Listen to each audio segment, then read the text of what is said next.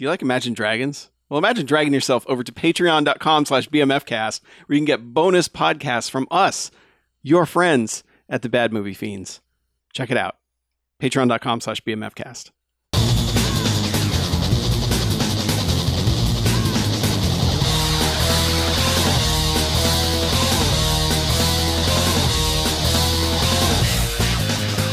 Rock and roll. Showtime. We don't need to shut the fuck up. Alright, so I put it on the internet.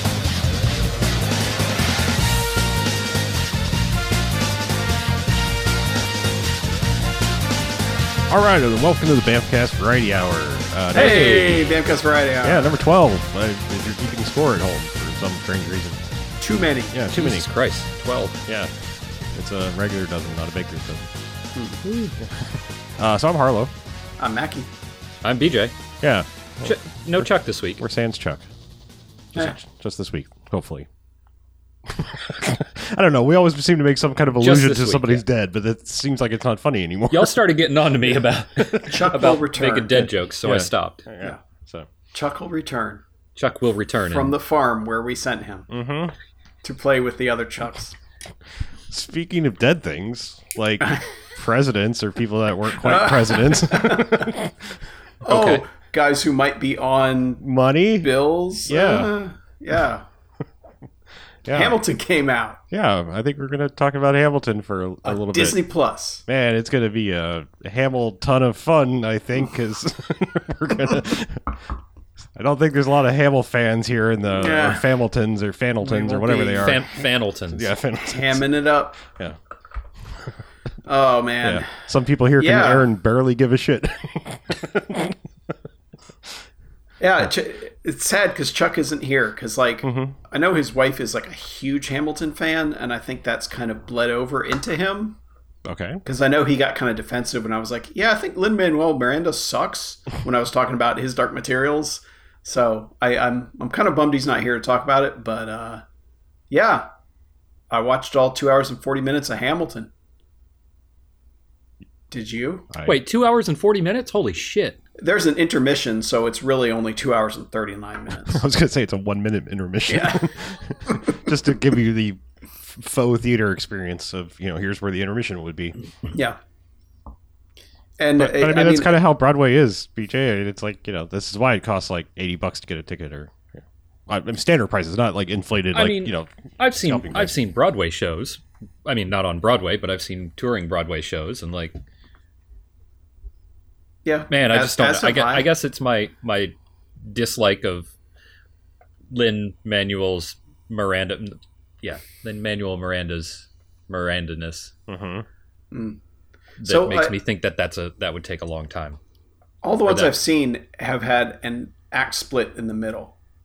Is this is basically every play? I mean, I think it's kind of a first standard half, second half thing. Yeah, I mean, some plays have 2 intermissions, but like really long ones. But yeah, I mean, it's usually just like a pee break thing. Like, hey, like people can't sit there that long, and we can sell alcohol. Because I will never forget going to see Rent with a girl I was seeing at the time, and we're like, "Oh, sweet, it's over." And then we realized it was the intermission, and there was a whole second half of it. We're like, should we stay or should we leave? And I was should like, we go now? That's the question. Yeah, I was like, let's stay because I think some of these characters are going to die.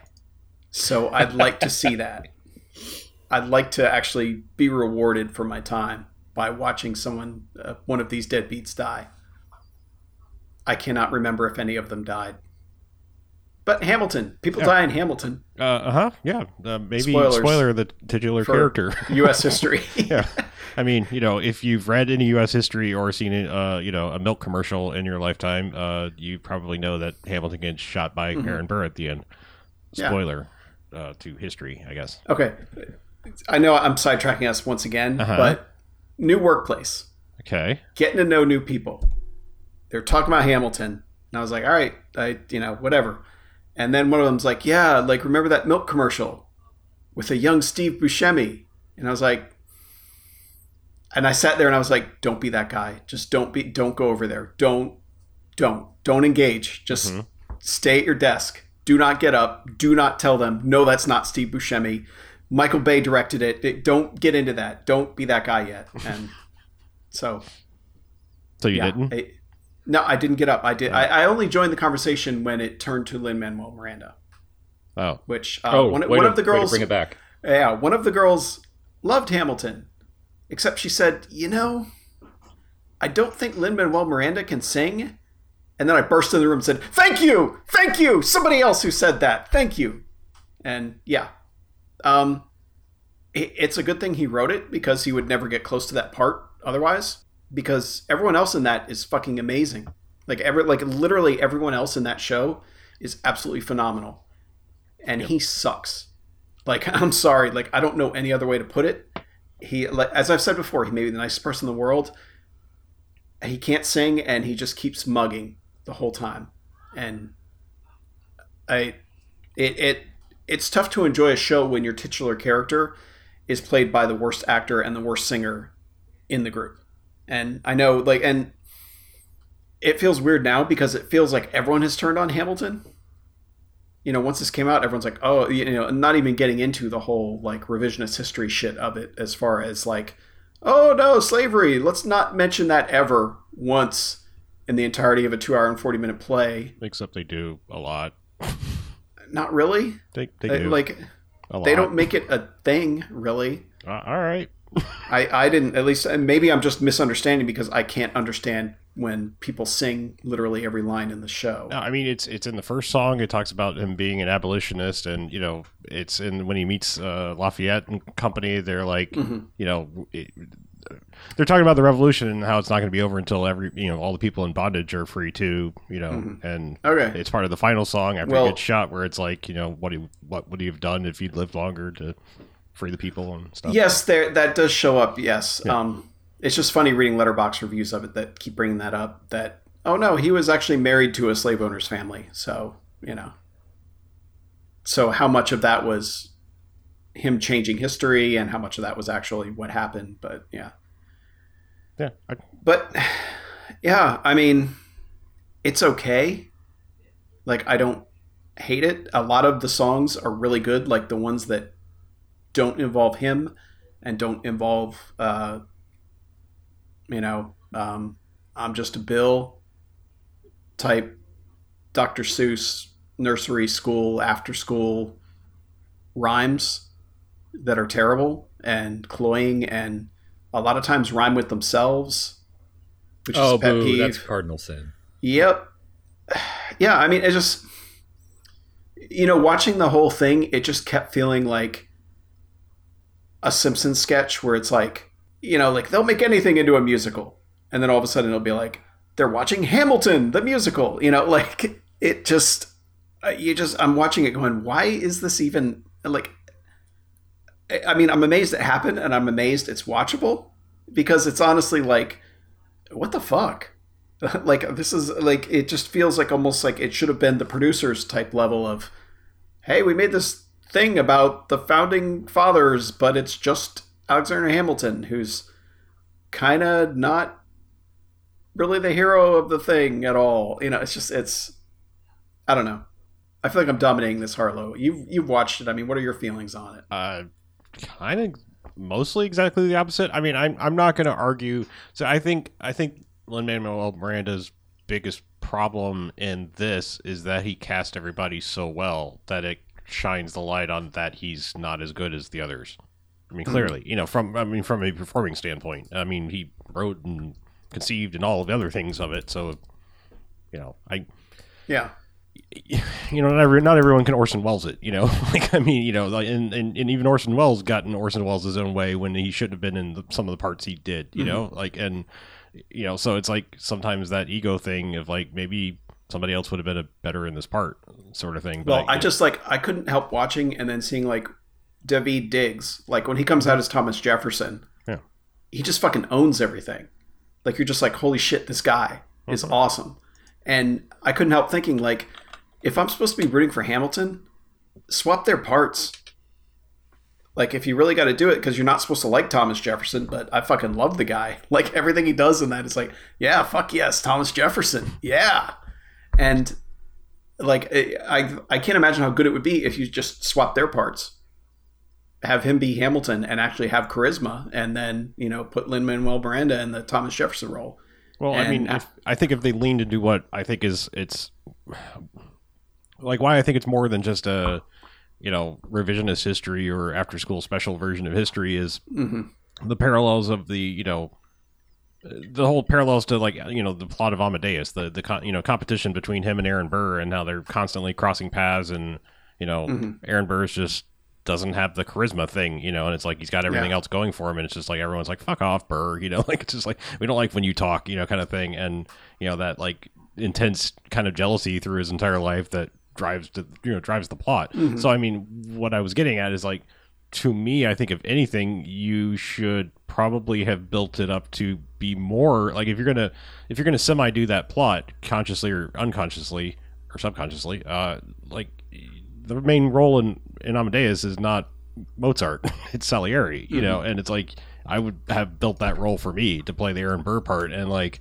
do something interesting with it, like make him this like, lean into the tragic hero thing, like it's not really his fault and blah blah blah, like all that, and it's like they don't really go. I mean, you can make the Top Gun argument of like, Aaron Burr's the hero and Hamilton's the villain kind of thing, like that reverse. Oh, I already made it. Sure, yeah, but I don't agree with that. I mean, that you're obviously clouding the actor parts in this, because I mean, like what Aaron Burr's doing is not great. Like, I mean, it's like I said, he's inferior in every way, and it's like, if I think you're like letting your personal feelings on the actor versus the character thing to dominate that. Maybe a little, yeah. But I have other issues with it, because like the more I thought about it, the more that movie's in such a show, I should say, is in such a hurry to get everywhere that it doesn't take the time to develop stuff. Because it's like, he meets a girl and suddenly the next scene they're married, and suddenly like the sister who had never said two words to him is suddenly like, I'm so in love with Alexander Hamilton, and you're like, wait, what?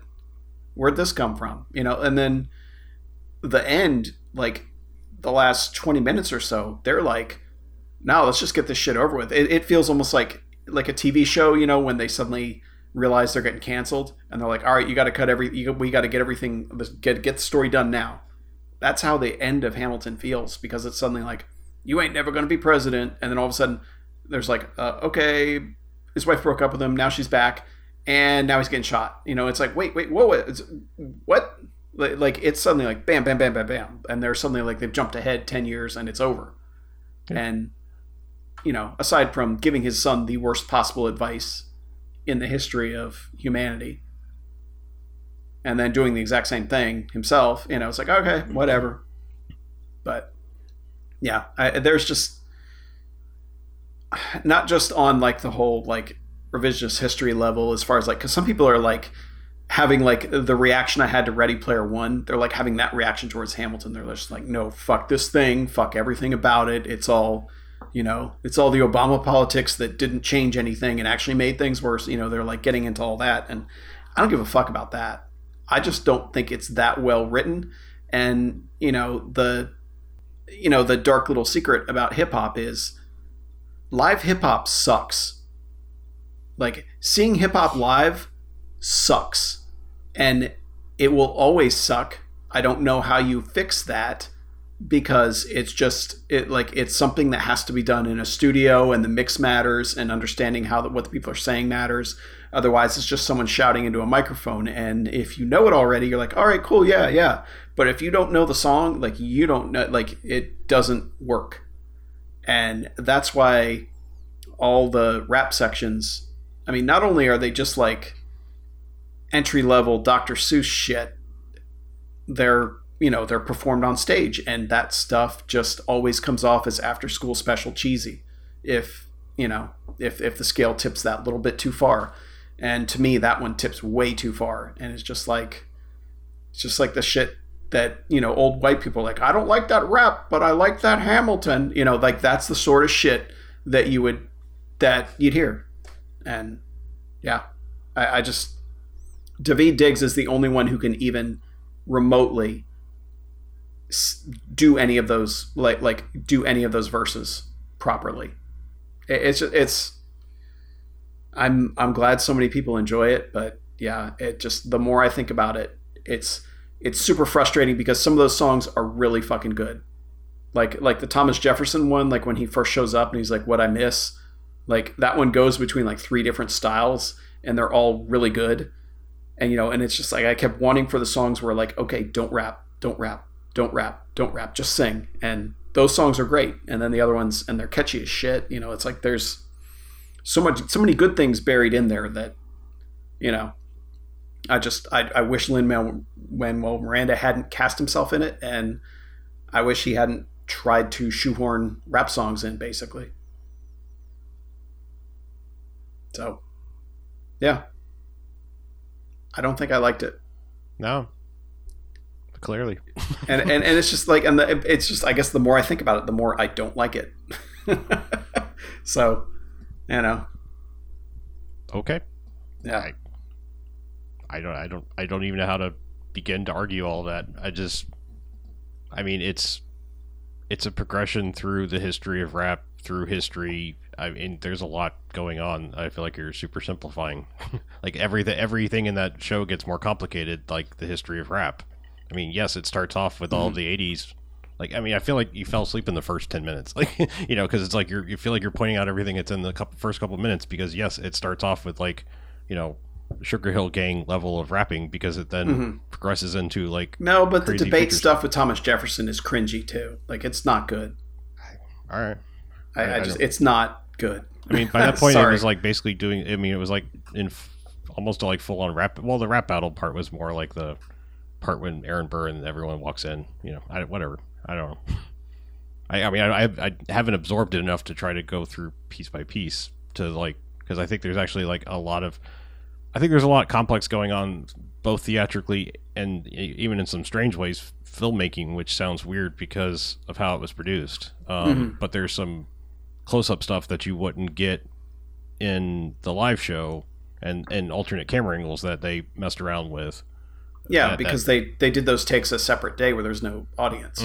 Yeah. Well, it was actually like 3 different days. Like, there's some continuity or something. Yeah, but I guess there was a day of shooting where it was just like in the theater with no people, so they could do all that. Because I could obviously, like, if I had paid whatever the fuck you pay to see Hamilton, to to have some guy with a steady cam running onto the stage, I'd probably riot too. Yeah, but no, I mean, it's like with the turntable set and stuff like that is like clever. Yeah, like really honestly, well. I really like that set a lot. Like they really, and they use that well. Like when they want to have someone like the one where he basically meets the mistress, like the movement through that and the way they use that as, they have Burr walking down the street and just the rotation of it, like all that shit's really good. Like I can totally admit, like there's a lot of great, not filmmaking, but staging going on in that show that really works. Yeah. I mean, I think, isn't it like some feat of cinema? No, it's a slightly fancified version of shooting a stage play, and all that entails. It's like saying, like, is My Dinner with Andre some great cinematic achievement? No, it's 2 dudes sitting at a table and talking for an hour and a half, 2 hours, whatever. It's like a couple of camera angles. But it's like I just getting it as a mass appeal or a mass consumable thing for everybody to see without having to pay the fee, like that's what's weird to me, is I feel like there's some level of backlash of the exclusivity, if you will, of Broadway shows, and just that nature of hit ones that become that status symbol of like, oh, I got tickets to that, it's like I'm wearing the blah blah blah brand, and there's I agree, the your natural instinct is just to rebel against that, just because it's just like, fuck you, I don't care about your status symbol, like you got the limited edition whatever fucking It doesn't help at the end that they're like, and he created the economic system we use to this day, and it's like, thanks, I guess that part goes over better with people who can afford Broadway tickets, maybe, don't know, but anyway, yeah. All right. Yeah, but yeah, like I mean, this whole like I appreciate that the way they did it. They just basically filmed the stage show. Yeah. That they didn't try and fuck around. They didn't try and be like, no, let's make it, let's Magic Submarine this shit and have like sequences where it's suddenly a dream sequence and they're in a set with actually doing that, like none of that bullshit. They're just like, no, here's the stage show. Yeah. And I mean, that's take it or leave it. I mean, I'm not telling you have to like something. Obviously, I mean, there's lots of reasons not to like it. I mean, and I don't mean you. I mean the royal you. Like, I mean, it's like I'd hate it more if you told me to like it. It's a musical, so I mean, there's a hard cross section. Like you have some people. It's like yes, they rap some of the lyrics, so I'm out too. And then it's like then you have the whole like, I'm sorry, but like. You've got the bad population where it's like those people aren't black or brown, I mean, it's just like I heard that from a coworker as well. He's like, yeah, it was a little weird having, like black guys play founding fathers who were all white, and I'm like, stay at your desk, stay at your desk. Well, yeah, I mean, because that's the thing is like I think people are now. I feel like that the armchair outrage people are getting their hands on it. So it's like, how did this one thing not solve the race problems? And it's like, what the fuck? Like, not everything has to be this magic bullet that is going to solve everything. He produced a play and cast it colorblind. It wasn't like some decision where it was like, all of the founding fathers will be black. It's just like, he was like, I'm going to cast the most talented people I come across, not based on anything that they look like, and that's the secret of the play. It's not like some devious, like, I'm going to make a rap thing about. I'm going to make the founding fathers rap and take that, honkies. I don't know. It's just I don't think that's the point of it at all. I understand the people who are like, who feel like it's just a performative measure, but I don't agree with them. I'm totally fine with all the casting. It all works because, like you said, it's like I said, everyone except him is super talented. Like everyone but him is amazing, and it's a shame he's the black hole in the middle of it. Yeah, I mean, this isn't going to do my argument in favor of him any justice, but because of what the analogy I'm about to make. But it's sort of like, and again, forgive me, but it's sort of like Woody Allen movies. Like even the ones that were good when they were good, remove him and they would probably be better. He was generally like the acting weak link in most of those, and that's why some of his better, more well remembered movies, if you want to remember them at all, were the ones that he wasn't in. Well, yeah, and to that point, it's just kind of the way it's written as well. I wonder if he would change it seeing someone else playing the part aside from him, because there's a lot of Alexander's the greatest, man. Hamilton, oh my God, this guy. Oh man, if only I was more like Alexander Hamilton, the world would be a better place. It's like everyone like. He gets hyped up even though he doesn't really do that much in the course of the actual show. It's like a lot of people say how awesome he is, but he never actually does anything. It's like if everyone was like, oh man, you better fucking watch out for Rambo. You better watch the fuck out for Rambo. He's going to fucking murder everybody.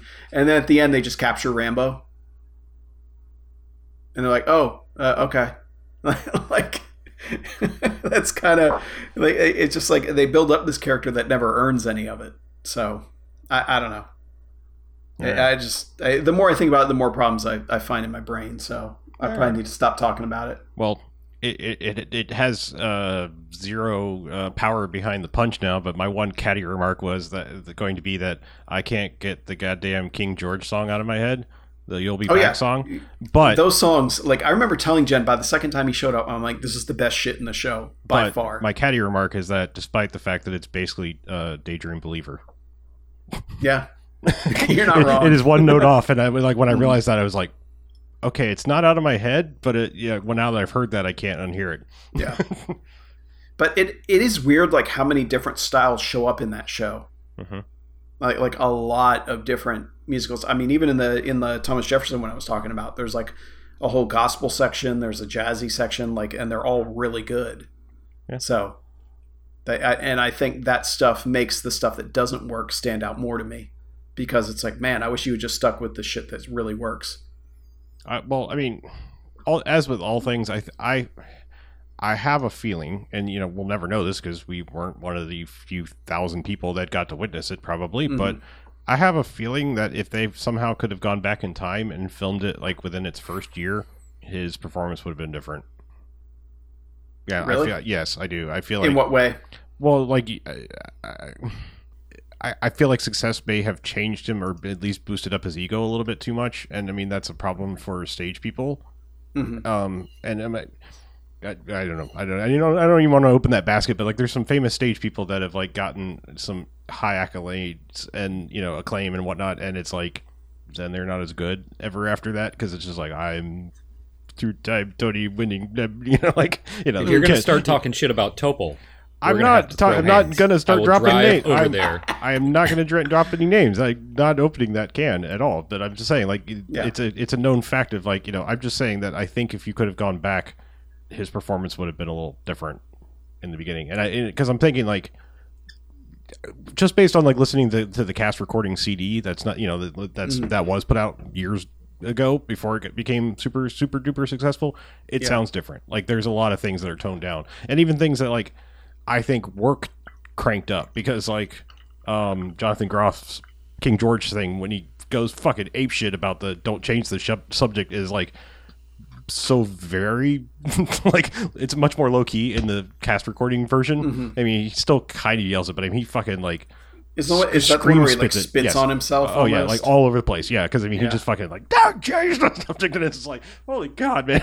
Like but yeah, I'm saying like I feel like a lot of people, probably just from time, some of them had stopped doing the play. Like he'd gone on to other things, and other people had taken the role, but like all the original cast came back, and I feel like it was probably like some combination of like, oh my god, this is it, they're filming it, and then because some of them are film actors too, and I feel like some of them were like doing the stage thing, but even though it's filmed, and so some people it was working better than others. That's the thing you run into the problem sometimes with just filming a stage production is we've mentioned it before, acting for the stage and acting for the screen are two very different things, and sometimes some people when you pull in close it's like I'm still stage acting, and and that works when you're 20 rows back, but and I don't know why, but I kept wondering why certain people got mics and other ones didn't. That's a weird thing about like Broadway style shows in general is almost everybody is mic'd, and you can, with as much money as most of them are making, you can afford to give everybody a mic.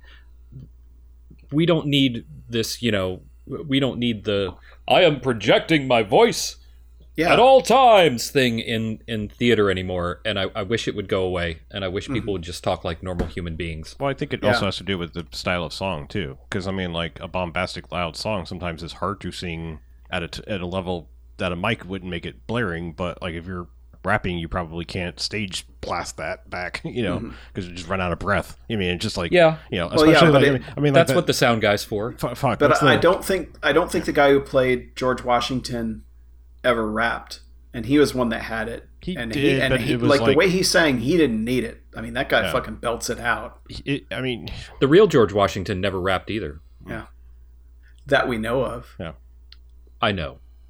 Trust me. Okay. I think some cherry trees might have been chopped down or something. I don't know. Anyway, but yeah, I just we can move on. Yeah. So did you watch anything else new? No, not new. No, I've watched lots of older things. Let's hear about one of them. All right, maybe even two. I'll blanket this all in as one little discussion, and then we can move on because I know how much we've already talked about this in life. But for whatever reason, I decided to rewatch some Fasts and Furiouses, starting with 5 through 8 and Hobbs and Shaw, basically. So wow, nice. I made notes for one of them because I basically came to a conclusion, and I don't think I can be talked out of this anymore. Fast 5 is still great, obviously. I mean, no change in anything there. Yeah, don't worry. 6 is still as good, or just almost as good. Like it's so weird. Like in going back, it's so close to being as good. Like it's a much more solid movie than I think I originally gave it credit. Like 6 is really solid. It's just not 5. Yeah, it suffers from following 5. That is the only problem with it. And you know, I mean, if you want to get nitpicky, there's all the dumb things like, you know, the 85-mile long, you know, runway for the plane and or whatever somebody figured out it would have to be. But this is what I realized. 7 is a bad movie, like a bad movie, as in almost as Stay Away.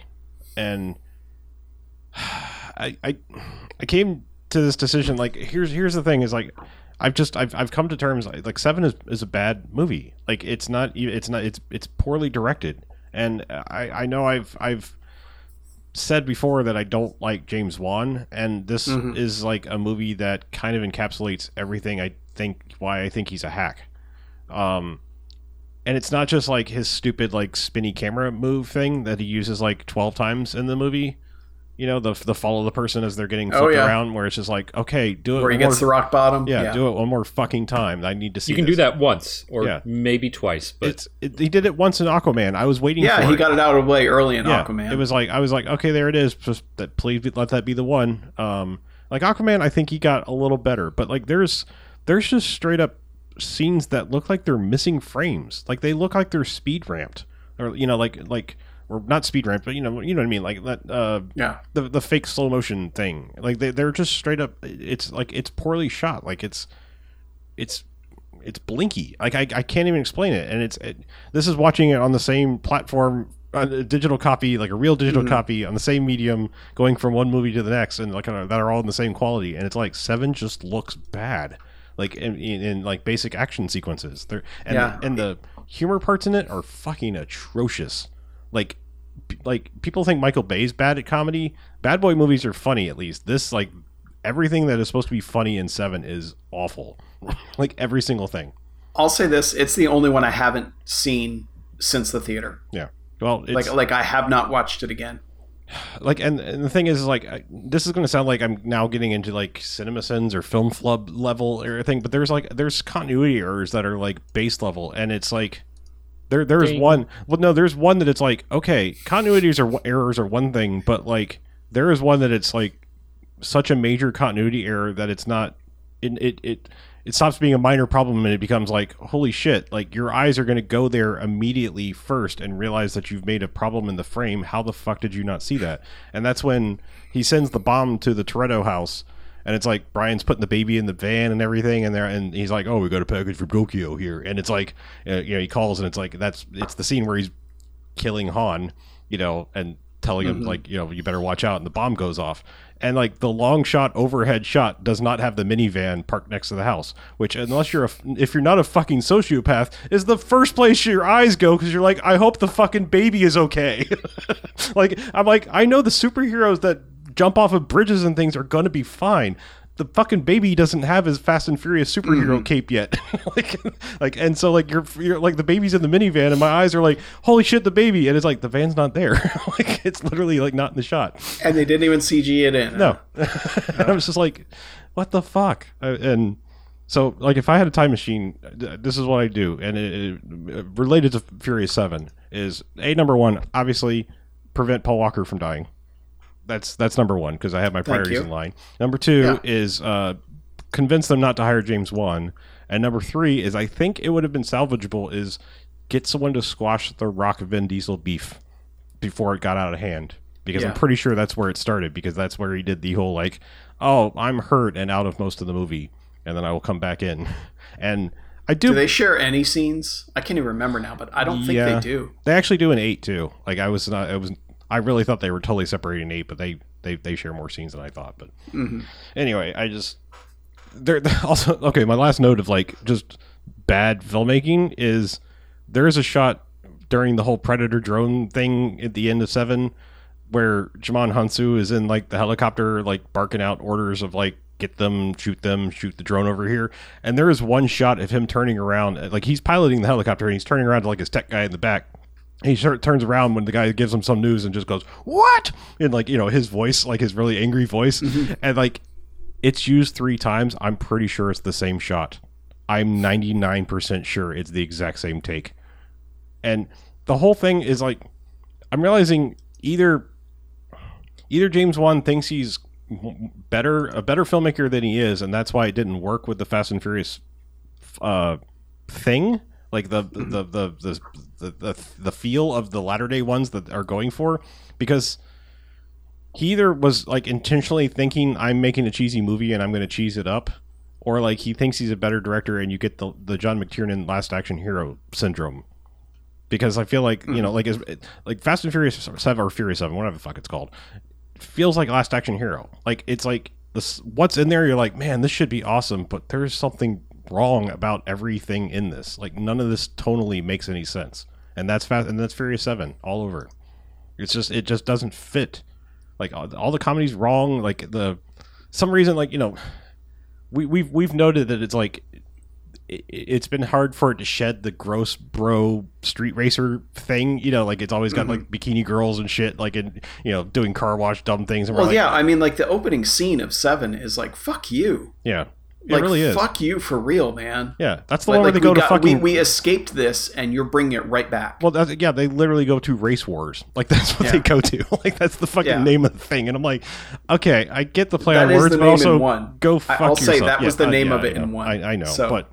We started it's this. Established canon. Yes, I know. Race wars. But I'm just saying, like, there's something about 7. Like, it's still, you know, like I said, the calendar girl, pinup girl thing is still prevalent in like 5 and 6 and all that. But it's like something about 7. It's just it's like extra gross, and I can't explain it. It's like everything is just like every decision is like, I think I know what I'm doing, and I'm going, you know, basically like when in doubt, look up the Michael Bay playbook is what it feels like, and it's all done wrong. Because 8, I'm here to say, is better than I remembered it being. Like 8, just like from the moment 8 starts, you're like, oh, we're back on track. Like literally, like I think I was just in some mild, you know, funk about the movies by that point, just because of like how I couldn't put it into words. Like there's almost like a guilt for wanting to like 7, because it's like, it's the Paul Walker tribute, you know, missing man thing at the end. That's what you remember, and you're like, it feels disrespectful to be like, I don't like this movie, but time has gone on, and it's like nothing but respect, Paul Walker, and R.I.P. But this movie sucks, you know. And I don't know if it's the Crow effect of like how much did they have to like work around that, but I still think it would have been dog shit regardless. I honestly do, because it's like scenes that he is clearly in, and therefore are just shot poorly. But 8 is great. Like 8 is like. Getting F. Gary Gray is like the perfect mix of like somehow he stepped in and like got right into the Justin Lin style good action, but nails the comedy bits too, because there's some funny shit in 8. Like Jason Statham doing the hard boiled baby routine on the plane is fucking hilarious, and it's incredibly well shot from an action standpoint. But then like him just mugging at the baby and then cutting the baby going, you know, like it's just like it's just great. And then, you know, he's listening to the fucking chipmunks like real low in the background, you know, you're just like Christmas, you know, like while he's just murdering dudes on the plane. It's like it's great. And I appreciate F. Gary Gray's dedication to insert a Friday line into every movie he's made since Friday. Like it's amazing. I always forget that it's gonna happen, and then when it happens I'm like, there it is. Because like Tej Parker, like when what's her face from Game of Thrones walks away, he's like, hey, Miss Parker.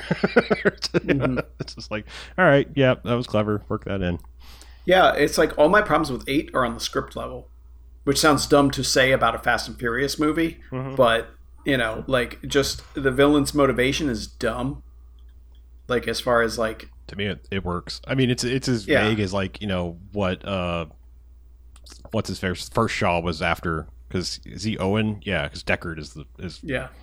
Owen Shaw is like had this vague like things and reasons. I don't know. I'm evil. Yeah. But it's also like just like, no, this guy killed Han. Do not have a barbecue with him, regardless if it's Jason Statham or not. Yeah, but by then they actually do a much better redemption arc for him and throughout that movie than I remember them doing. Yeah, and they do keep him separate from everybody else for the most part. Yeah, so that kind of works towards it too. I mean, they even like kind of like make you think he's dead for a spell, for half a spell in the movie, because like they basically like, you know, Vin Diesel's like, oh, shoot you, and then everyone's like, oh, he died, and everyone's like, oh, I'm kind of sad.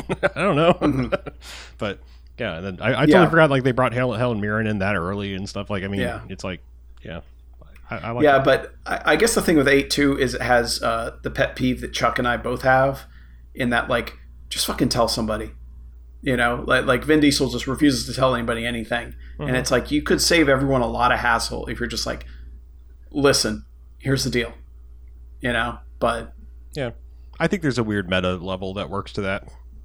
Because I mean, Vin Diesel truly is the villain of that franchise at this point. yeah, Because I mean, if he left, like, you know, it would just be better. I mean, because like I think he's like the thing that makes everybody angry. Honestly, like he's the reason I think there's beef on the set and stuff is because of him. You know, and you know, I'm not taking any blame away from The Rock, whatever his role in it was. You know, whatever beef they have, but I mean, from all sounds of it, it's like Vin Diesel acting like a prima donna on set because I feel like other people have confirmed that. So. Because like ask anybody else if they have like anything bad to say about The Rock, and like nobody ever does. Like and he's done a ton more things than Vin Diesel's done at this point. Everyone's like, no, that guy's awesome. So yeah, I don't know. It's just like I said, eight's way better than I thought I remembered it being. Like it's got some really solid stuff in it. So did they push 9 to next year? Is that what happened? Like next April or something crazy like that? I think it might be, yeah. Man, that's a shame. We should have already seen it by now, man. Yeah. And John Cena's in it as Dom's long-lost brother. That's the main reason we haven't seen it. Yeah. And Han's back. we can't see it, yeah. Yeah, I get it. I forgot how much they, like, you know, watching these all now in 4K and whatnot, I was like, I thought they were more subtle about the Han Solo being his last name, you know, his made-up last name, but it's literally all over every screen every time they pull him up, like in big letters. Really? Yeah, like I don't know why, I just remember that being like Easter egg if you're paying attention. His last name is Seoul, like the capital of South Korea, and like Sandra's last name. So, and also the exclamation, oh. Also a question. Oh. Yeah, that's Fast and Furious stuff. I've got another bundle of movies that I decided to watch for no reason, but I will yield the floor for now. Well, while we're talking about stunt spectaculars, Jen wanted to watch Kingsman, so I watched Kingsman: The Secret Service again, and that is one of those movies that just keeps like I like it more every time I see it, and I think because I know like the really really stupid shit is coming, that I become more cool with it. If that makes sense. No, I get it. Because I mean, you think about like all the way they take care of so many people, so many bad guys near the end of that movie by inputting a code is like just so fucking excessive, but it's still like it works even better for me now that like knowing it's coming and just knowing that basically they made a fucking Roger Moore Bond movie with ridiculous violence. Like just ludicrous levels of violence. You know, obviously the Freebird scene is the top scene of that entire movie, you know, and it's like just gross and exploitative, and it has become my favorite scene of like the past decade, save the bank vault chase, you know. But yeah, we're gonna watch what's the second one, Golden Circle. We were gonna watch it last night, but we didn't eat dinner till super late, and then we were like, we're not starting this 2.5 hour movie now. Yeah, I need to rewatch that and see if maybe that has the gets better effect. Because like I said, I didn't like it. It was just like, like this is well, and it's one of those things too. It's like basically everybody like same everything's back. You know, same director, same, you know, like it's not like there's no reason for it to be as totally different as it feels. But like I said, I probably need to watch it again because maybe I will come around like having proper metered expectations for it instead of like, oh yeah, give me something. We'll see, the Freebird like, scene. Come on, let's do it. Yeah, we'll see, because I'm always more about origin stories than I am about, you know, like the all right, gangs all together, let's go have an adventure type thing. Like for some reason, the origin ones always work that little bit better for me. So we'll see how I feel about that one. And yeah, like after watching that, she's already like, all right, so what's the other one? And I'm like, okay, there's a sequel that came out a few years ago. And then there's a new one coming out that's like set in the 20s. That's the original. It's got Ralph Fiennes in it. She's like, all right, so how are we going to see that if we can't go to the theater? And I'm like, yeah, that's a good question. We're going to figure that out in September, I guess.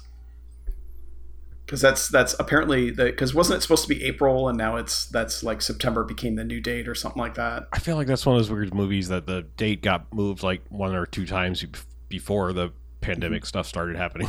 Like I feel like that was one that was like, what's happening with that movie? But, yeah, sort of like, I mean, not quite as bad, but sort of like New Mutants, where it was like that was already like bounced around and delayed, and who knows what's happening with it. Because I feel like we saw a preview for that a long time ago at this point. Like 3 years ago at this point. Like it's been done for years. Yeah. But yeah, it's weird also seeing like Samuel L. Jackson talking to Obama in that, you know, as like one of the world leaders that he recruits or whatever. And it's like, how would they even deal with Trump? Like, would they even have Trump in on that plan, or would they just be like, let's not bother with this? It's just, it's one of those things where it's just like, you feel like they threw Obama in because they knew it was so ludicrous to have him as a part of it that that sells the whole like stupid plan. But I don't know. It's just, it's jarring to have reminders of a world that was fucking normal. And that wasn't that long ago. So, but yeah, I love that movie more every time I watch it. And I feel like the world has been robbed of Colin Firth being an action badass. Probably. You know, like Mr. Darcy just fucking wrecking people. I mean, like, why didn't we get this sooner? Fucking hell. Yep. I don't know. I have no answers for that. So I don't like, the more I think about this like next segue, it makes me sound like a crazy person, but I'm used to that anyway, so I'm gonna go ahead and just roll with it. First off, movie that has nothing to do with anything, just to decide to watch it again, was Kong Skull Island.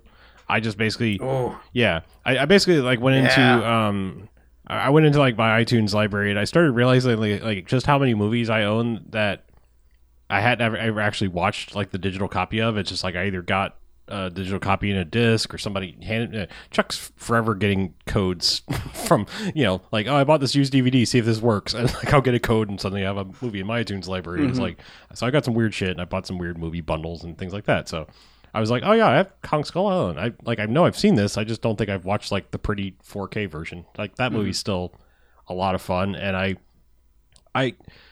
I feel so unbelievably dense that somehow the first time I did, like, the thing, it always annoys me when like something is so obvious that like you're like, how the fuck did I not catch that? I mean, especially when it's an 80-foot tall fucking gorilla. But the parallel of like, they're literally like fighting, you know, Samuel Jackson pivots to fighting Kong because he couldn't finish fighting the Viet Cong, and I was just like, Jesus Christ, how the fuck did I not put that together in my head?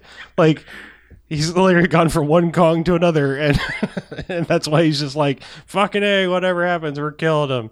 You know? Yeah. So, I will stump for that movie every time. I think like that movie is way fucking smarter than 99% of people who saw it gave it credit for. I can't believe like that parallel. Like, I mean, clearly it's a, you know, Vietnam era thing, but at the time I was just like, yeah, okay, I guess that makes sense. You got to set up it so that they can get Kong established so that you can find Godzilla and put them all together. And you know, so I was just like doing this like, oh, it's a period piece because that's gonna, you know, I was conditioned by Marvel movies of like, if it's a period piece, there's a reason because it's gonna mean this and this thing, and I wasn't just looking at the obvious of like, oh yeah, they went from fighting one Kong to another. Okay, cool. All right. But anyway, that movie is just like, that movie in 4K and HDR and all that stuff. That's like one of those showcase movies. It has to look so good. Yeah, that's like that, like Pacific Rim. Like these things are just like, holy shit! Like they're the new Twister. Like, you know, fire up the TV and be like, look at this shit. But yeah, that's just kind of why I watch that. I'm going to save one of the movies because like this is something I'm going to have Chuck to bounce off of, because he's the only one that's going to give me a proper, I feel like, valid bounce back on it. What is it? Now I need to know. Okay, all right. Well, so the thing is like what I did is like what I was getting to is like I went diving into my iTunes library and I started realizing like, A, there were movies I just hadn't ever watched the copy I had, and I realized there were movies I just straight up haven't ever seen that are sitting in my iTunes library, and I was like, that's stupid. They're just sitting there waiting to press play on. Why don't I just pick a movie and like once a week just get something out of the iTunes archive that, like, you know, a pile of shame, digital shame, or not even in some cases, because I just, like I said, I'll just have a random ass movie. But Honestly, like that's how Jen and I ended up seeing Kingsman. I pulled up my Vudu library and I was just like, here, Yeah, you haven't scroll. seen this, right? Yeah. Just I own all these. We can play them. We don't have to pay anything. But let me know which one you want to watch. But I was going through and I was like, okay, for all of the era that I grew up in and the number of references I've made to it on the Bamfcast, I more making reference to Mr. Show, which I do all the time. I realized I'd never actually seen Pretty in Pink. I've seen like every other John Hughes movie, I think, on the planet. Was in undying love with Molly Ringwald, for my entire life, and then it's like somehow I just never saw this movie. It's just like I was aware of Ducky and stuff through osmosis, but had never actually sat and watched the movie. It's like everyone knows. Oh, she's supposed to pick Ducky. Yeah, sure, maybe, but anyway, I feel like I need to save that because I feel like I need Chuck to bounce that off of. But it's my confession that I've never seen Pretty in Pink. I have now, but I guess next week I will be debuting 2 Unearthed iTunes movies that I had never previously seen and bouncing that off a Chuck. But what I was ultimately getting to in the random ass movies in iTunes, I was like, holy shit, for some reason Airplane is now in 4K Dolby Vision.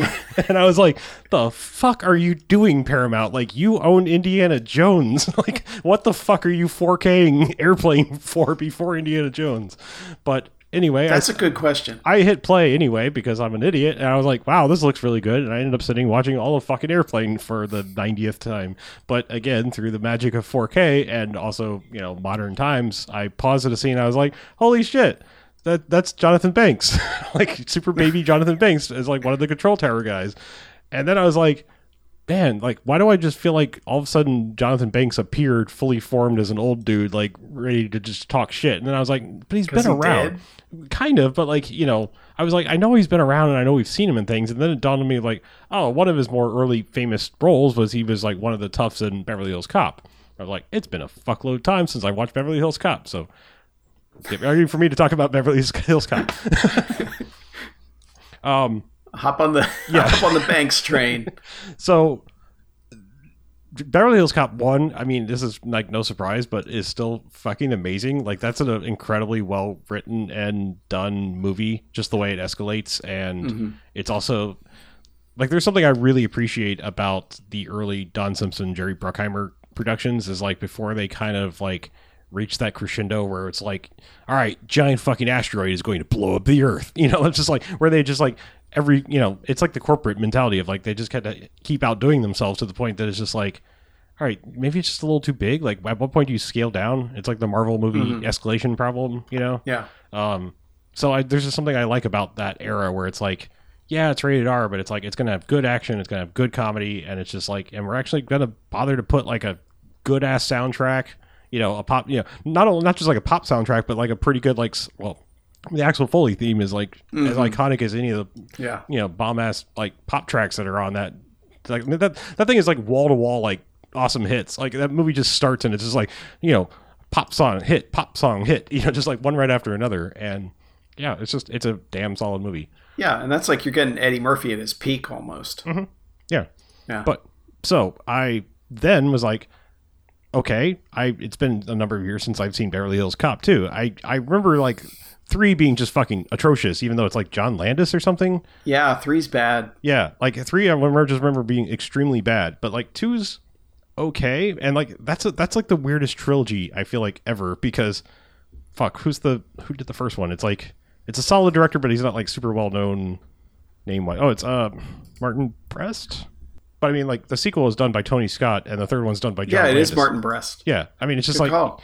I'm saying he's a pretty well known, but not like, you can say Tony Scott and John Landis, and you're like, oh, directors, like like now, yeah, I know who these people are, but like that's just a weird, like, it almost feels like an escalation to me. Like, there's no offense to Martin Brest, but it's like Tony Scott is like, that's a damn good get for a sequel to a movie. Like usually sequels when it's like, yeah, just get somebody. Like, don't need to bring in a talented director, but yeah, two's pretty good. It's not as good, but it's a solid sequel contender in my book. But that kind of led me into yet another, like, I was kind of getting into that realm of Don Simpson, Jerry Bruckheimer things, and I just decided to rewatch Top Gun because, again, I was like, well, shit, more Bruckheimer and Tony Scott, like, let's do this. And again, that's another one that's in glorious restored 4K and looks really good. Like that's one I'm starting to realize. I don't know if I've ever seen, for as many times as I've seen that movie, I feel like all I've ever seen were bad transfers of that movie. Like it was one, like I was watching it. It's sort of like seeing like when they did everyone hates the special editions, but I love the special editions because it was not what they did to them, but just seeing them in a theater in widescreen when all you'd ever seen was on VHS, and then you got to the shitty CG stuff, and it was like, oh fuck you. But like that initial, but like the matte boxes were gone, yeah, and like that sort of stuff. all of that kind of stuff. Like just seeing Star Wars properly, like seeing Top Gun in this restoration that's out on like iTunes now. I was like, I feel like I've seen Top Gun wrong like forever. Like I feel like there's scenes that were blurry, like out of focus, that aren't supposed to be, and they're not in this. Like I just feel like I've always like I know Top Gun like really well, and I had that like same kind of feeling watching Star Wars in the theater as watching this copy of Top Gun. You know, like it was just like, holy shit, I feel like I'm seeing this for the first time. Like that's how good and cleaned up this looked. Almost like that RoboCop 4K transfer they did a few years ago. It was like, oh, this is what RoboCop's supposed to look like. Yeah. You know, whereas like we've been watching it wrong for a number of years. So just saying, there's a really good 4K copy of Top Gun out there. And if you even kind of like Top Gun, just watch it because you're like... Which I can only assume was supposed to coincide with the new movie. Probably. But yeah, so like I said, that's random ass pile of movies that have a loose thread behind them, at least in my crazy brain, where I was like, oh, this person, maybe this. And sequel to this. Let's do this. Yeah. I'm weirdo. Yeah, I guess that new Top Gun got pushed to December now. Yeah. Oh, by the director. Might as well of Tron. just release it direct to streaming so. right now. Yeah, but director of Tron Legacy. So I will probably be interested just for that. Yeah. The trailers on that had me sold. Yeah. Speaking of which, they mentioned they're working on Tron 3. But it's more like, we're hoping to get this person and we're hoping to get that person. And it's like, get Joseph Kaczynski or you're going to have to talk me into it. So basically, they've just announced that like they're doing it. They haven't announced anything else yet, right? Yeah, pretty much. But yeah, I just like Tron Legacy is another one where I'm like, man, this movie's actually really good. Like, this movie is kind of fucking awesome. I don't know. That's in that odd era where you can't say exactly what the holdup would be, but that was one, like, when Disney Plus came out, I was like, oh, please tell me there's 4K Tron Legacy. Like, I mean, literally, like, one of the first ones I went looking for, because I was like, I bet this would look fucking amazing. Because, you know, they sort of stealth upgraded a lot of their movies and Star Wars shit on there, and people are like, oh, you know. So I was like, well, maybe they did that one, but no. That's the one I still have the 3D Blu-ray because I still have a 3D TV, and it's like, this is the one you show. Like when somebody's like, oh, you still got a 3D TV? And it's like, yeah, fucking look at Tron Legacy, motherfucker. Yeah. Yeah. Like I said, it's a weird pile of movies I went through, but there's some loose thread there, and I coincidentally I started watching Maniac on Netflix because of that's the guy who directed Kong Skull. No, it's not. No, Kong Skull Island. That's not. Jordan Vogt Roberts. Yeah, no. What did I watched something that fucking guy who's doing the new Bond movie did? What did he do before? Cary Joji Fukunaga. Yeah. Give me a minute. Did he do the first? Yeah, I mean, there was True Detective. No, that was Gareth Edwards or whatever Evans. There's two of those Gareths. Beasts of No Nation. Yeah, no, I still haven't seen that. I've been meaning to. True Detective. You may have heard of it. Okay. Jane Eyre. I don't know. So I don't know what led me to watching fucking Maniac then. I thought I did some trailer, you know, like, oh, I just saw this and this was good. It made me think to watch this, but no. I'm only a couple episodes in, but that shows a trip so far. It's interesting. I was just gonna say I'll report back when I finish it. I don't know how I've been consuming as much media as I have lately. Yeah, you're lucky. Now that I'm working again, I don't have time. It's like I get home, I'm like, maybe. I don't know. So BJ, you got anything? I have nothing this week. Yeah. Well, I that's don't a really have shame. anything of note to speak of. All right. Thanks for joining us and everything. Yeah, you're welcome. I mean, Yeah. y'all always get, you're always like, oh no, it doesn't matter if you don't have anything to talk about. We still like you to show up. And Well, we thank So you that's as why I'm always. We thank you as always, Lindsay Buckingham, for joining us. We'll Yeah, try to no get to you next problem, time. Yeah. So would you like to hear some emails? nah. Okay. I mean, yes, of course. I'd Oh, love to hear Oh, some emails. right. Yes. Emails. We love emails. Programming note. One of them's a voicemail. Oh. Okay. A voice email. Just so you know. I will get on that. It's probably going to look real weird on the live stream, but you're going to have to deal Yeah. with it. I'm trying to remember. This one came in June 21st, and I don't think we've read it unless you guys read it when I wasn't around. One about movie theme months I don't know. that had all right, well, I'm going to read it anyway. Maybe. Yeah.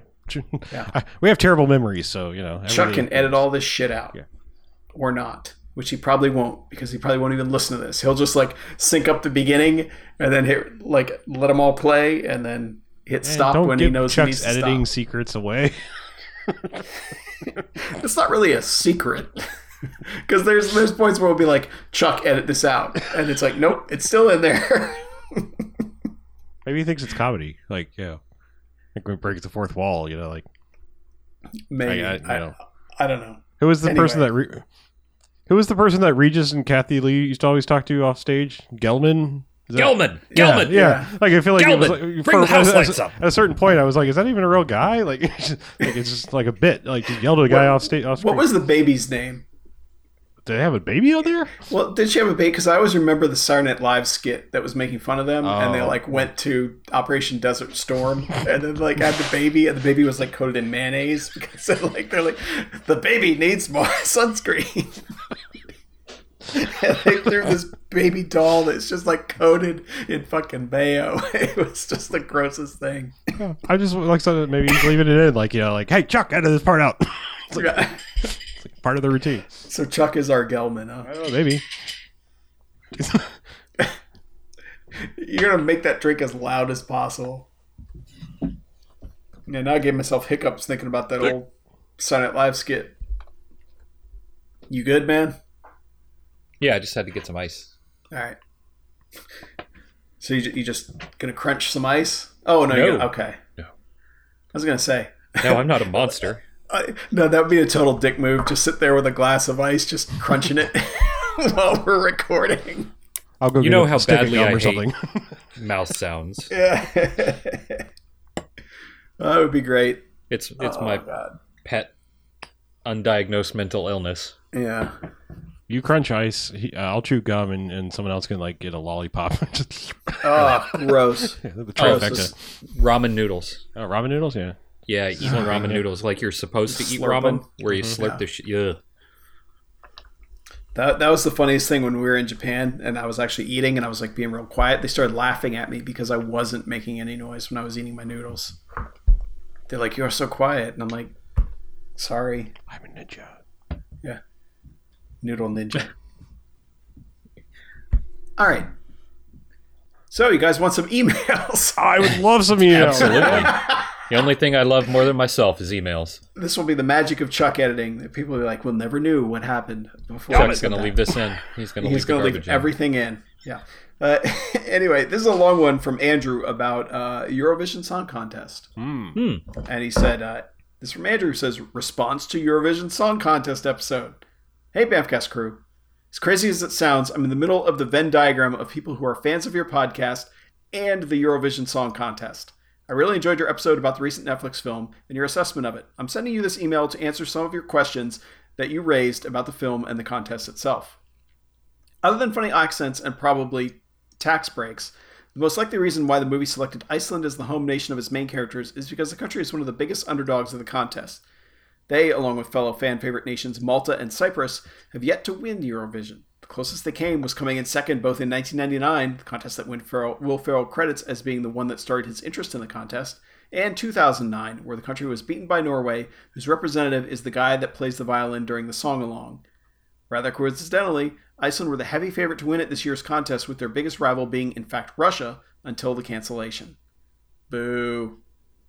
Though there has not been an incident where a boat explosion killed the nation's finalists, This scenario did kind of play out in real life for Iceland. In 2011, one of the contestants died suddenly mere days before the national selection.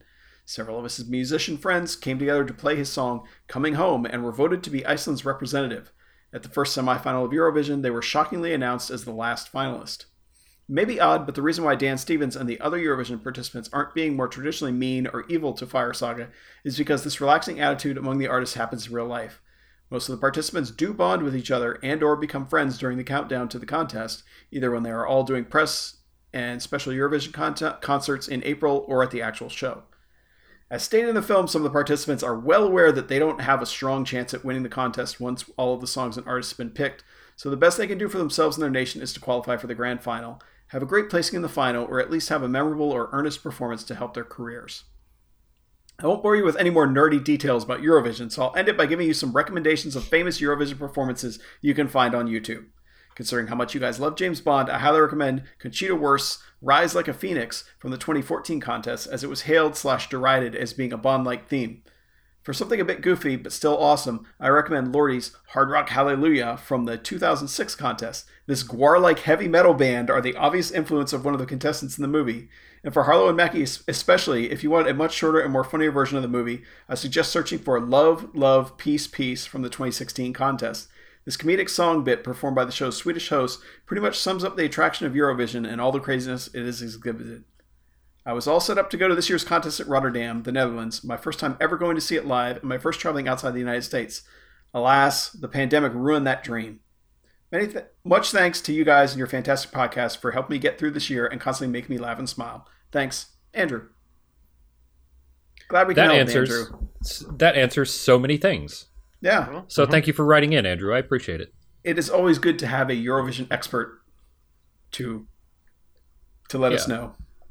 And I think what I love about Eurovision is like you can have a Gwar-like heavy metal band as part of it, and then follow it up with like a Celine Dion type person, you know, like earnestly singing a song about love or something, and then you can have a Gwar-like batch of people going, "Rah!"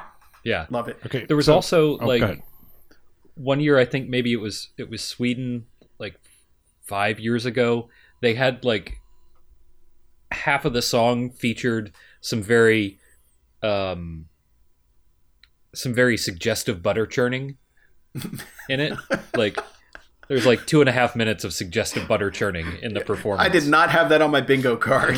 Yeah, Suggestive makes my toes churning. curdle. Yeah. Nice. Yeah. That's the way you do it. Yeah. It was funny, Jen, like when we were going through movies to watch as well, like Netflix, we were going through, and that one came up. And Jen was like, huh. And then like she read the description and then the trailer started and she got like maybe 20 seconds in. She's like, no, we're not fucking watching this. and then went to whatever was next on the list. So. That seems like something that Jen would not like at all. Yeah. I don't know if she does like Zoolander, right? She likes goofy comedies, right? Yeah, she does like.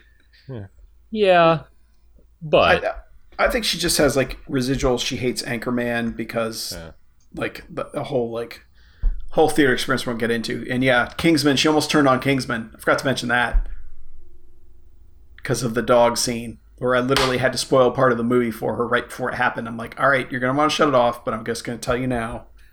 This is what actually happens. So. Oh right. Yeah, it was like a dog. Oh, it was like, oh yeah, that the major dog scene. Okay, right. Yeah. Yep.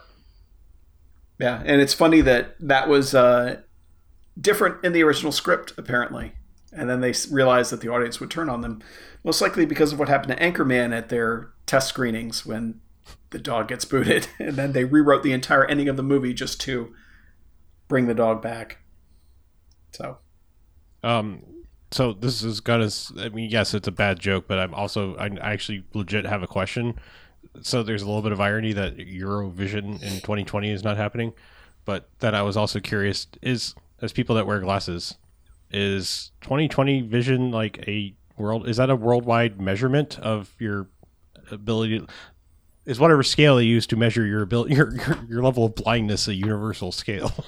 Like that's a good you question. Mean universal across like the world? I mean, the our world? universe. Okay, worldwide. I think so. Okay, I think so. Yeah. I mean, I would think know? this is based on numbers. Like, that's probably why they did it. So you could just go to another country and be like, here's my prescription. Give me glasses. I know how to do this. Okay. Yeah, well, I mean, 2020 isn't like a prescription. 2020 is just like a generic, Oh, yeah. No, I know it's not. measurement. There's also 6'6" apparently. Is that in Yeah, Europe? because 20/20 vision is the equivalent 20 of feet. 20 feet, and 6'6" means you can see 6 meters. That what an average person sees. Oh, okay. So 2020, probably not universal if it has to do with feet versus meters and stuff.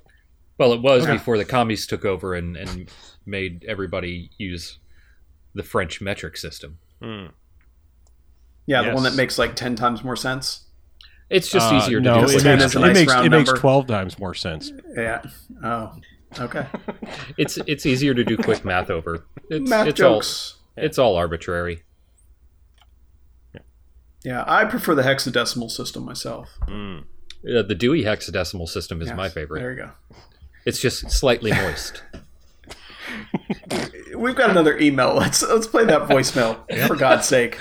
Harlow liked that joke. You Yeah. know, the word moist is a trigger word to me.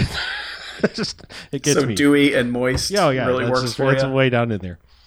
It's just, Get all in the crevasses. yeah. All right, All right, so we'll yeah, see if with this that email. voicemail. We'll see if it plays over the live stream or not. Hey, Vampcasters, this is Kurt, formerly of Bangkok and then a bunch of other places, now of Pakistan. And, hey, I was just re-listening to the Robot Jocks episode because I was in quarantine for 2 weeks, ran out of things to do by about day 7. Anyway, I just wanted to answer BJ's question about where the dink was. He asked about the dink. And the sort of dink sound effect that two characters made. That was early in the film when Achilles and Tex were approached by the little Yoda-like woman that was running the Tubies program, and she gave them plastic test tubes for a semen sample because she wanted their genetic material, and they're like, what genetic material? And they're like, well, you are the best robot jocks that were ever created. And Tex kind of clinks his test tube against Achilles and goes, dink! So that was the bink that he was referring to. He's trying to remember it, and I hope that helps him out there. You know, in case nobody's gone back and revisited that movie since you did the episode in 2009. Anywho, hope you're all doing well. Stay safe, stay healthy. Take care. I was getting there on my own of like, wow, that was holy Thanks shit. for That was 11 years ago. that was yeah, a long time 11 ago. years. That question has been bugging me, and there's been no way I could have answered it myself in 11 years. And the thing is, we almost watched that for 500. That was one of the considerations, but We'll watch it for 5,000 for sure. yeah, well, yeah. In what year would that be? Not 2009. It would probably be 2109 when we get to 5,000. I don't Something know. like that. I don't know math. We lost all our numbers. We may never do an episode again. It may be just quarantine hour, and we'll be on quarantine hour episode 5,000. Keep it easy and say like we're going to do about 50 episodes a year. You know, just Yep. use simple math. So in year Oh, God. 21, 50 a year, so it takes 2 years Yeah. to get 100. 2109. Let's just say 2109-ish. That works. Let's watch.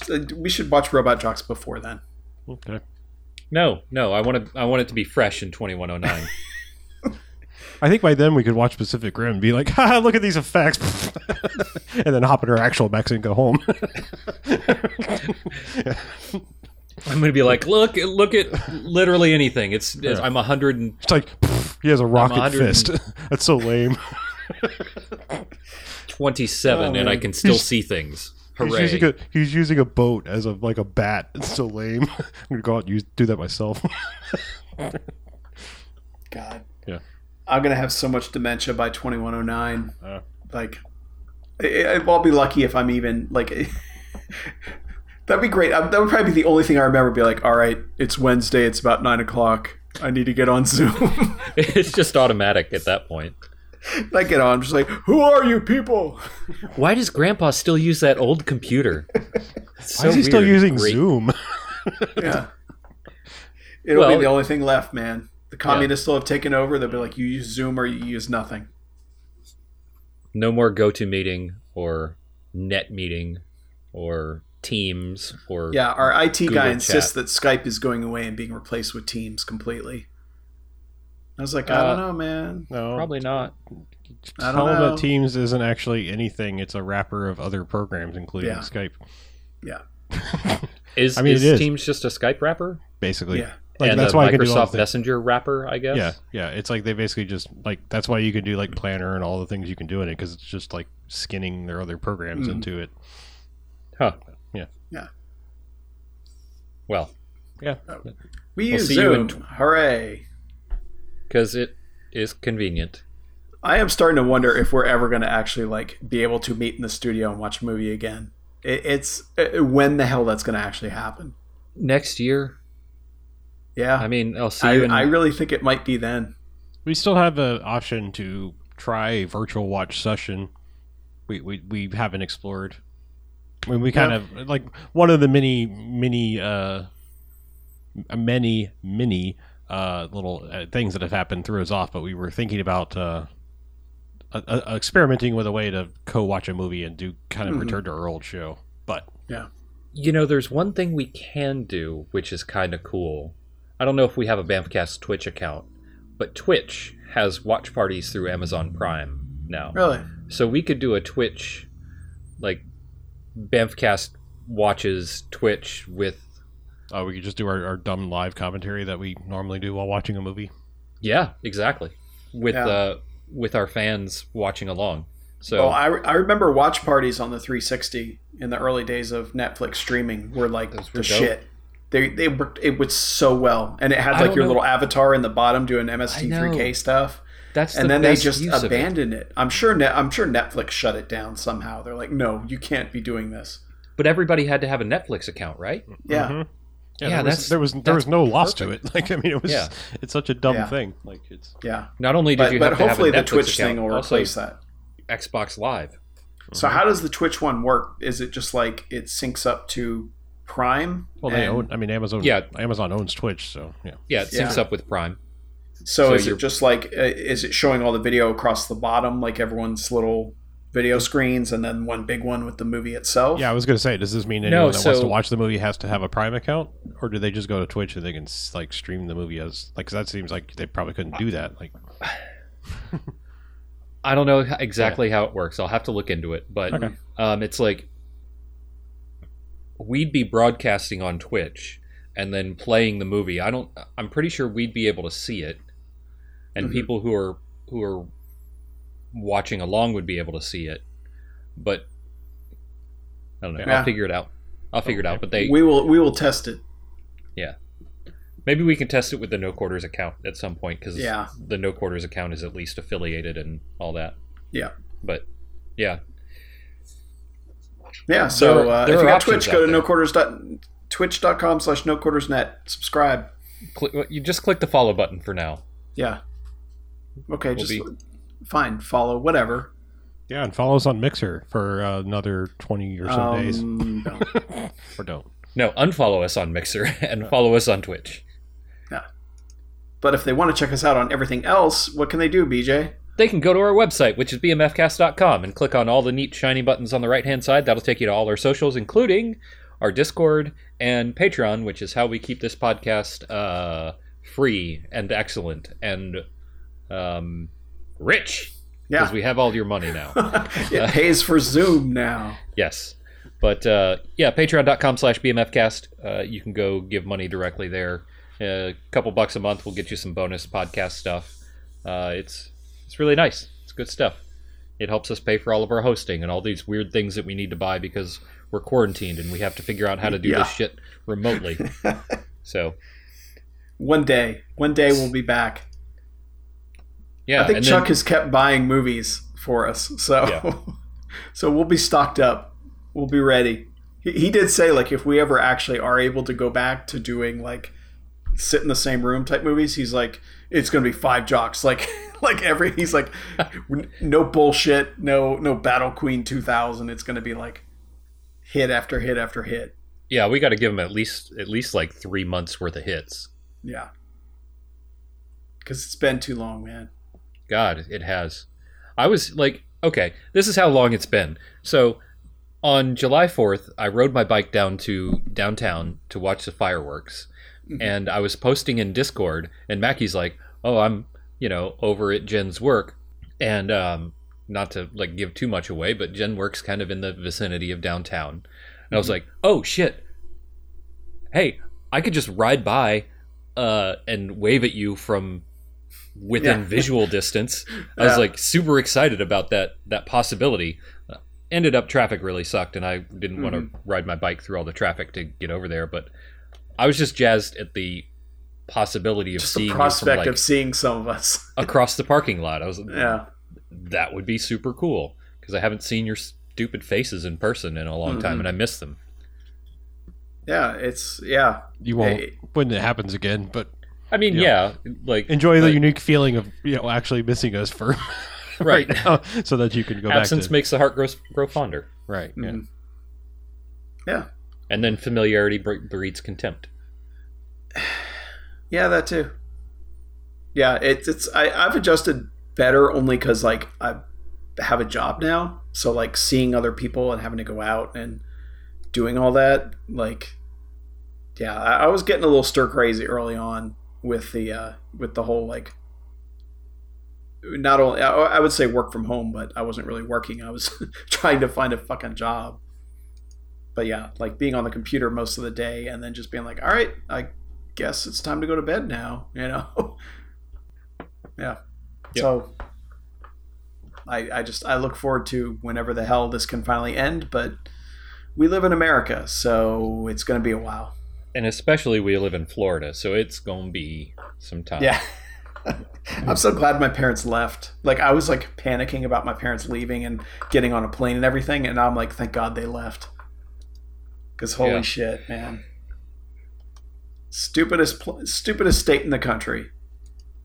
As usual. Yeah. Because Jen's like, why is everything Florida man jokes? And I'm like, because we're fuck ups. Like, we can't not fuck up. The reason not our arrest records are public, but that's right. I was going to say, like, we have some really strong public records laws, so that's why everybody knows how fucked up we are. Mm-hmm. Like, I guarantee all our dirty laundry's out on the lawn, hanging up on the Right. clothesline. If West Virginia had sunshine laws like we do, everybody would be talking about West Virginia man instead of Florida man. Yeah. So it's just public records laws. That's the only reason. Pretty much, yeah. Yeah. It's super easy to find every arrest record and all that. Yeah. But, well, was it our local paper that decided they were not going to run mugshots with crime stories anymore? Actually, well, okay, so I believe they're still going to run mugshots with crime stories. However, we and a lot of the other formerly Morris Communications and then Gatehouse newspapers. Are we still on the actual show right now? Yeah, we're doing. Okay. That's fine. It's Friday hour, man. Well, I didn't know if you wanted to be throwing all this out there in the recorded It's thing fine. somewhere. Okay. That's fine. Just throwing Whatever. it out there. Come at me, bros. Don't come at me, please. Don't come at me. Leave him alone. Like, you guys don't come at me. Like, work, you can come at me. Like, yeah. I don't... Anyway. Right. So they had mugshot galleries where, like, it was just round up of fucking mugshots for the week and all that. Regardless of what anybody was arrested for, they just throw out all the mugshots because those are like really high engagement sort of things, and it would just drive your web traffic through the friggin' roof. But Gannett decided, when we got bought by Gannett, not too long after that, Gannett decided to start doing away with those because it's just kind of tacky. You're presumed innocent until proven guilty. So they decided it was just not a community friendly thing to do anymore. So they decided to do away with it, and we're just one of the latest ones to to implement that. So apparently our editor had wanted to do it for a while, but it was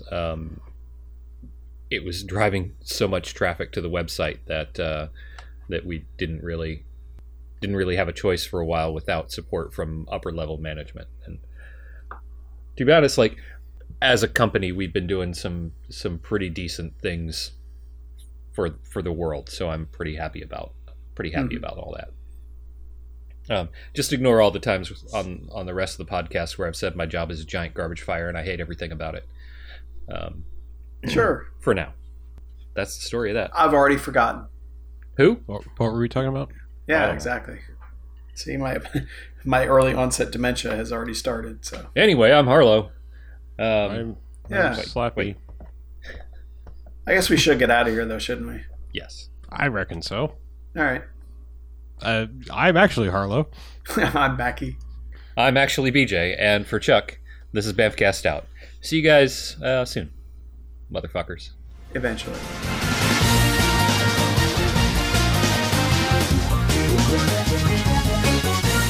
Okay, last one to kill a bad guy buys the beer.